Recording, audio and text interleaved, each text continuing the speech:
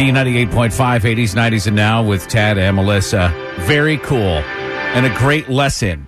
When you see something that you don't like or agree with, you should speak up. And you can learn that at a very young age, as we learned from Zoe Hansen. She's 9 years old and a third grader. And Zoe, tell us what happened. Well, I was at Publix and we were picking up a cake for my brother Dylan. And I was looking at the cakes and I turned to the sports section and they only had boys' figures on them. And I was really, really mad. So I kept telling my mom that I did not like that. And then she said, well, you should write a letter. So I did.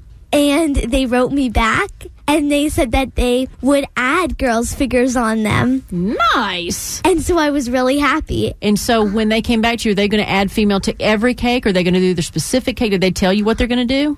No, I don't think they did. But I know they're going to do a basketball one and I think a soccer. Nice. Very cool. As Now, they should. Zoe, how nervous were you thinking, if they don't respond and change this policy, I'm not going to be able to have that delicious Publix cake anymore? I was very nervous because I really want a sports cake for my birthday, and I don't want boys on my sports cake. I get it. So if they didn't do that, then I would have to have a boys' sports cake.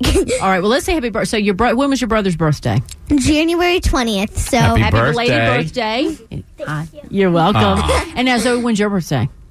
My birthay's August 30th, so it's in a while. All right, So they have plenty of time. They've got plenty of time to send you a free, cake that displays the first female sports figure cake. Yeah. And once they've changed the policy and you get your cake, then your brother should follow up with a letter saying, I wish there were more boys on these cakes, and we can just start a big cycle. We were talking about that in the car. He's like, Mom, if they only put girls on the cakes, can I write a letter?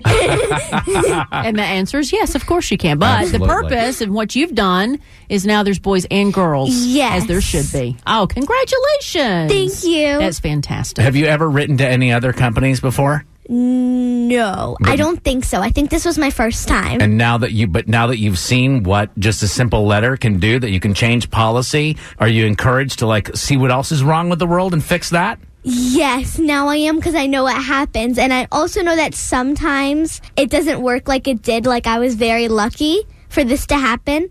So I know that sometimes it doesn't really happen. But at like least it you did. tried, though, right? Uh-huh. Yeah, I think that's... And you know what? My birthday's before yours. Mine's in March. So what I'm going to do is I'm going to go get a Publix cake. Nice. I'm going to ask for female sports figures because you made that change, all right? Thank you. Even though I'm not athletic, I will get athletic women on my cake. Do you know what? They need to start making cakes with women on couches.